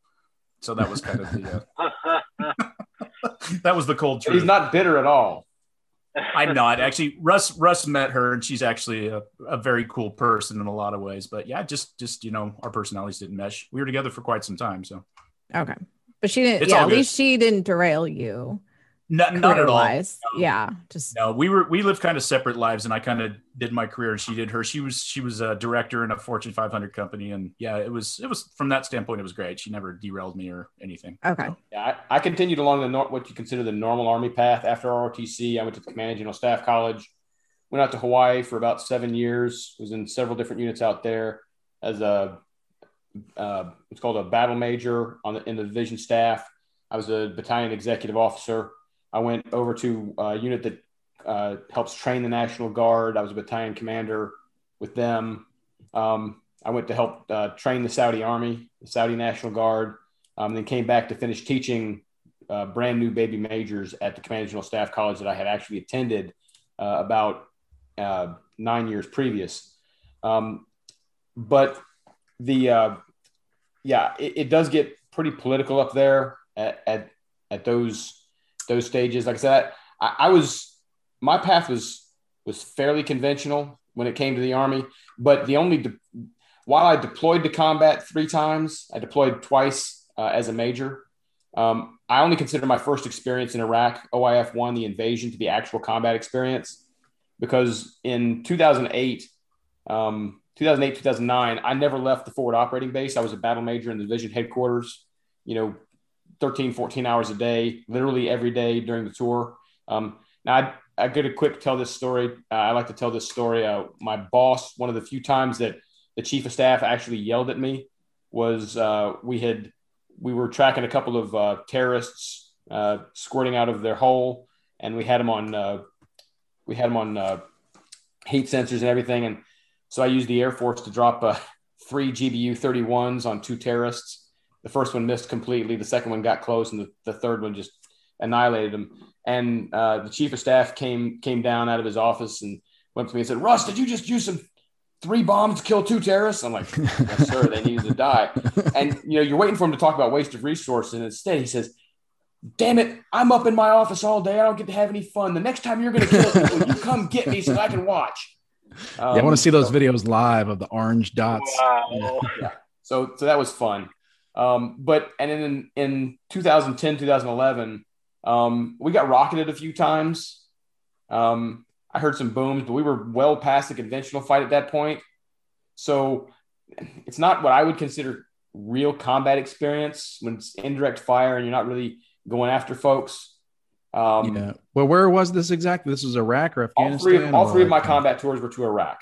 Okay. Now I did kind of deploy one last time in my career in 2015, 16. I told you I went to help train the Saudi Arabian army. It's a deployment in terms of it was tax-free money. You get an extra stipend called family separation pay. You get hazard zone pay because it's Saudi Arabia, but it's not like a deployment like you think of it. My time in Saudi Arabia was actually quite awesome. If it hadn't been for being away from family, it would have been one of my favorite assignments because that's got to be wild to see see the world like that. Yeah. Yeah. I mean, in Saudi Arabia, I had my own 2-bedroom villa with marble floors. The Saudi government gave me a 2015 Chevy Tahoe to drive around. It was a 5-day work week. So it wasn't like the kind of deployments you think about. Yeah. Still, that's a wild way to experience the world for sure. So Jane, how are we looking on time? Are we should probably wrap it up. Let's I have one more question for you guys. What are your favorite war movies? Oh yeah. We'll give it to Coop first. You mentioned We Were Soldiers. Please talk about that. We Were Soldiers. The Mel Gibson movie. This is going to be like superhero for the superhero episode. Yeah. Real quick, I'm going to just Soldiers. Be like, true story. So it's based on the book We Were Soldiers Once and Young, and I actually know personally a lot of the people that were portrayed in that movie because I was in the same unit, 25 years later. And the ancients, as we call them, would come back for stable calls and drink beer with us and all that. So I met Hal Moore, the one that Mel Gibson plays. Mm-hmm. True story. I was running the garrison at Fort Hunter Liggett prior to getting deployed, and that's they were retraining a bunch of people to send them over. They had a bunch of schools going on there, and they were filming We Were Soldiers at the same time. I was basically the garrison and commander and the training guy, and I walked into the hacienda one night, and Sam and good old Barry Pepper are in there, and there was a bunch of kids kind of soldiers, they were in awe, of course. Sam Elliott and a lot of people knew who Barry Pepper Sam was Elliott. from. Yeah. Yep. Yeah. He played Sergeant Major Basil Plumley, one of the heroes of the fight. Anyway, so I go up to the bar and I just I looked at him and said, "Hey, gentlemen, welcome. I'm such and such, and I'm the garrison commander. It's great to have you folks here. I appreciate you putting up with the soldiers." And then I did a victory coin. Russ is very familiar with this. If you coin somebody, you basically, the highest ranking or whatever, if you coin somebody, they don't have the coin and they have to buy you a drink. So I put out my 7th Cavalry coin, my Gary Owen coin. I go, "Gentlemen, coining you." And he looks at me and Sam Elliott, no shit, looks at me and he goes, "Major, you're not going to buy another goddamn drink tonight." And I got Sam Elliott and Barry Pepper bought me drinks and we shot the shit for about an hour. It was pretty cool. Explain these coins. Do you guys, so you have the coin, you always have one with you and then you give it and you got to go get a new one? Like, how's that? Like, is there a machine that dispenses these things? Like, what's going on? You got to earn them. It's a unit. You got to earn them through some type of achievement or being part of the unit. I had to earn that one by drinking a canteen cup full of horse piss and Tabasco sauce and doing all this other stuff and getting my Stetson. When you give it, when you give it, that's it. You don't get another. Well, no, when you coin somebody, if somebody is in the military and they don't have their coin with them, then they have to buy a drink. Or if they do have a coin, you figure out which one maybe was given to you by the highest ranking officer or the most important one. I can tell you, Russ remembers. Do you remember Sergeant Major Calley that I got to give that speech at one of the dining inns? Yep, Medal of Honor winner. Medal of Honor winner, and he gave us all Medal of Honor coins. And so I carried that one around, and nobody can beat that shit. So for the rest of my life, if anybody ever tries to coin me, I'm like, really? Medal of Honor coin. Yeah, it's like the military version of Pogs or whatever. You know what? That's actually kind of accurate. The coin is basically like I got Pikachu. Yeah, the coin is basically an attaboy without them having to go through the paperwork of giving you a real medal that you put on your uniform and might get promotion points for. Okay, gotcha. Yeah. I'll real quickly. The highest ranking one I got was in Korea. I got one from the chairman of the Joint Chiefs. Wow. That's awesome. Since we're at tight time, I got to tell you, my favorite modern war movie is The Outpost that came out last year with what's his name, Scott Eastwood. Russ knows about the shit. I can't remember the name of The Outpost for us in Afghanistan. I remember the thumbnail. I don't remember exactly. Is this Cop Keating? Yeah, it is so realistic as far as the combat scenes and just how soldiers talk, how they wear their uniforms. You know, that's when you can tell they really get the nuances correct. I'm also a big fan of Generation Kill, the miniseries about the Marine recon that HBO did several years ago. That was a really good miniseries. Yeah, fantastic, and again, very accurate about what soldiers face in combat and just that. So I'd say modern, those two, and then Renaissance wise, I love the old school, The Longest Day with the Duke and Robert Shaw and all those huge actors. Everybody in Hollywood was in that movie, and it's actually a fairly accurate historical movie. President Eisenhower plays himself as the commanding general in that movie, so it's fantastic, and it's actually not badly done, historically accurate. So The Longest Day, and it's got the Duke in there as he was one of you guys, Russ. He was one of the 101st Division commanders in that movie. So yeah, great movie. I'm sure I saw that way when I was a kid. I think my parents showed me that. Yeah. Thanks. Looks familiar. Look, if I had to pick one, to be honest, it's not a movie, it's a series. That's Band of Brothers. Oh man. Band of Brothers really resonates to me. It just looking at the way the soldiers interact reminds me so much of my company, of my Charlie company. They got a lot of that. Now, obviously they had to sanitize some of it for TV, but there's not like, they didn't show the soldiers there drawing dicks on everything that they could find. Which just a real quick story. I do got to bring this up. That thinking of dicks spawned this thought in my head. When we were in Iraq, when we were in Baghdad at first, before things went bad and the insurgency started and everything. And the Iraqis, look, contrary to what y'all think, the Iraqis in Baghdad, especially at the beginning, loved us. I mean, we drew crowds like we were rock stars. And we could get crowds to do just about anything, which is not necessarily a good thing when you have a 19-year-old soldier out there who's got power for the first time. I'll never forget one of my soldiers, I believe it was PFC Lewis, was standing on a wall in Baghdad, and he had a crowd of about 60 to 75 Iraqis chanting, "Suck a dick, suck a dick." and I remember pulling him off the wall, me and my first sergeant looking at him and saying, "Hey, what do you think happens if CNN comes by here right about now?" That's when I had to have a meeting with my company and say, all right, fresh press guidance. Don't do anything that's going to get the president of the United States asked a question in a news conference, okay? Yeah, that would be bad. But Band of Brothers, the way that they interacted, the combat scenes, the way that I can't remember the guy's name who portrayed Dick Winters. But the guy that's on Billions on Showtime now. Yeah. Damian Lewis. Damian Lewis. Yeah. I thought he did an outstanding job. The guy that David Schwimmer played, Captain Herbert Sobel. Yeah, Herbert Sobel. We've all had a commander like that. All of us have had a commander like that, believe it or not. I think that in the book it put it right that Herbert Sobel, when they asked if Easy Company was so good because of or in spite of Herbert Sobel, most people said both, and those who didn't say both said that Herbert Sobel made Easy Company. So they were all very, very representative of how folks would act. I remember when we were in Iraq, we all kind of gravitated towards that movie because it was one of the few DVDs we we could find and actually figure out how to play. Yeah. And it did remind us a lot of ourselves. So Band of Brothers, if that's on TV, I stop and I watch it. Actually, when we were teaching ROTC, I would use several Band of Brothers clips to teach leadership and have the cadets evaluate the leadership that was going on, both the good leadership and the bad leadership. When the captain, I can't remember his name now, but outside of the Battle of Foy, just completely went catatonic and wouldn't do anything. I had the cadets evaluate him on, what his leadership was like. So that's probably my favorite series. I mean, there's a lot of others that are good. I like Saving Private Ryan. There are some historical inaccuracies, I think, in Saving Private Ryan, but the general feel of the movie is pretty good. I liked, what was it? Coop, was it American Soldier that had American Sniper that had Chris Kyle? Yes. Yeah. Bradley Cooper. Yeah. I liked American Sniper. They really sanitized Chris Kyle. He was not always the straight-laced, uber good guy that he was portrayed in the movie. He had some flaws, but I've enjoyed those kinds of war movies. Yeah. When I watch them, the problem is when I watch a war movie, I tend to be like, you should be doing this and that and the other, and you need to be, so it's just my natural personality type.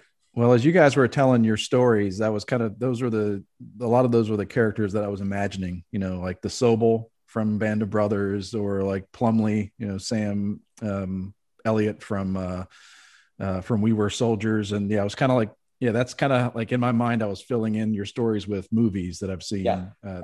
Saving Private Ryan and Band of Brothers they're kind of almost accompanied each other because they were made around the same time, and maybe Tom Hanks and Steven Tom Hanks, Spielberg. because Tom Hanks was in Saving Private Ryan, he's one of the guys that sponsored Band of Brothers. Yeah. And just real quick, Coop, you were talking about Plumley and the guys from We Were Soldiers. I get to meet Joe Galloway twice. Once he came and talked to a group of us who went to tour some of the various sites around Washington, D.C. when I was in the 101st. And then he came and talked to my class at the Commanding General Staff College. And I don't know anything for sure, but when he came and talked to our class there, he appeared to have been somewhat inebriated at the time, possibly. Was he the reporter that was with them? Yeah, he was the reporter. That was Gary Pepper's character. Yeah, exactly. He was attributing opinions to soldiers that I don't think were quite accurate when he talked about how everyone wanted to turn around and spit on the Pentagon. Not really sure that was completely accurate, but I will say Joe Galloway, he's made a career out of talking about how great Joe Galloway and his experience over those few days were. Journalists. Yeah. Well, yeah, I'd say, not being in the military, but still, I think when I remember seeing Saving Private Ryan and just after it was over, just standing there, like jaw drop, it was kind of life changing. Because before that, like exhausting.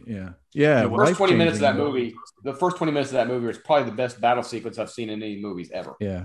The one that really brought it home to me was when this one dude was looking around, picked up his own arm and tried to carry it back to the aid station. Yeah. That's one of the scenes that really impacted me. Yeah, Russ, I don't think you can hear stories. Yeah, so go ahead. I'm sorry, Chris. I was just going to say, do yourself a favor and watch The Outpost because it's just as realistic. And by the way, that was the Battle of Kamdesh at Outpost Keating. Yeah, and Keating. I thought it was Keating. Yeah, and then Jake Tapper actually wrote the book, which is kind of interesting. But he was there. Yeah, he was. That's The Outpost, or that was okay. Yeah, he wrote the book, The Outpost. He was there. He was the embedded reporter, Jake Tapper. You talked about reporters. Just real quick interjection here. When I was at Commanding General Staff College, one of the things they do is they bring in a bunch of reporters so you can learn how to deal with the press. And the guy, he died, I don't know, 10, 12 years ago, or maybe 8, 10 years ago. But the guy they brought in for us was a reporter for ABC News called John McQuethy. And it was funny that after that week, I'm getting ready to fly with my family back to Tennessee just for the weekend to celebrate my oldest daughter's first birthday at the time. And McQuethy was in the airport at the same gate that I was at. Well, reporters do not like being challenged the way that they like to challenge other people. So when I just went up, I said, "Hey, Mr. McQuethy, Russ Meyer, I was in the class at CGSC. Really appreciate what you did for us." And he's like, "Oh yeah, it's good to see you, young man. You're not on this plane, are you?" I was like, "No, sir, I'm going on this plane over here." "Oh, okay, good." Because when you turn it around on the reporters, they're not real big fans of that. Yeah. Yeah. Well, wow, guys, that's I'm going to put this episode up with up there with like, we had a couple others with Giovanni, superfan Giovanni, and he just obliterated us with information that, it's like, I'm gonna have to listen to this again to fully get all the. I listened. I went back and listened to that. That was a great podcast. Yeah, So, he was just like, it was like cool machine gun fire of information about Adam Carolla that he was spraying us with. Yeah, so much expertise. Yeah. Both, I think he lives up in my neck of the woods too. Maybe I can figure out how to get him on. Yeah, he's in that That'd be awesome. What's that town in Idaho that everybody goes to? And it's got a French name. Coeur d'Alene. Russ can say it. Coeur d'Alene. Poisson, Idaho. Coeur d'Alene. Coeur d'Alene, excuse me. Coeur d'Alene. Means the heart of something. Well, I want to encourage our listeners to check you guys out because I really enjoy, even though you guys are military and it's really not my thing. I mean, I very much respect the military, but I just remember, I'm a chick in some way. I'm a typical chick sometimes. But one of the things I always like to remind people is military is cool and all, but we, just like the rest of society, we have our share of dickheads. We have our share of jackasses and dumbasses. So it's one thing. It's one thing to respect certain folks. He's that way. Too high a pedestal. Coop was trying to point at you, but for me, he was pointing at Jane when you were saying dickheads. And I also think you guys could also be named Endless Ranters. It would be inappropriate. The favorite part, that was already taken though. The best parts of Two Grumpy Bastards, the funniest parts, not intentionally, of Two Grumpy Bastards is towards the end when Coop's like, so Russ, we got one more topic here you wanted to cover. Do you want to save that for the next episode? And it's like, give me a break. He's like, no, I can get through that in about 20 minutes. Did you just stay on target? Robbie has coined our crossover episode as Grumpy Ranters here. Which I think Amen. There you go.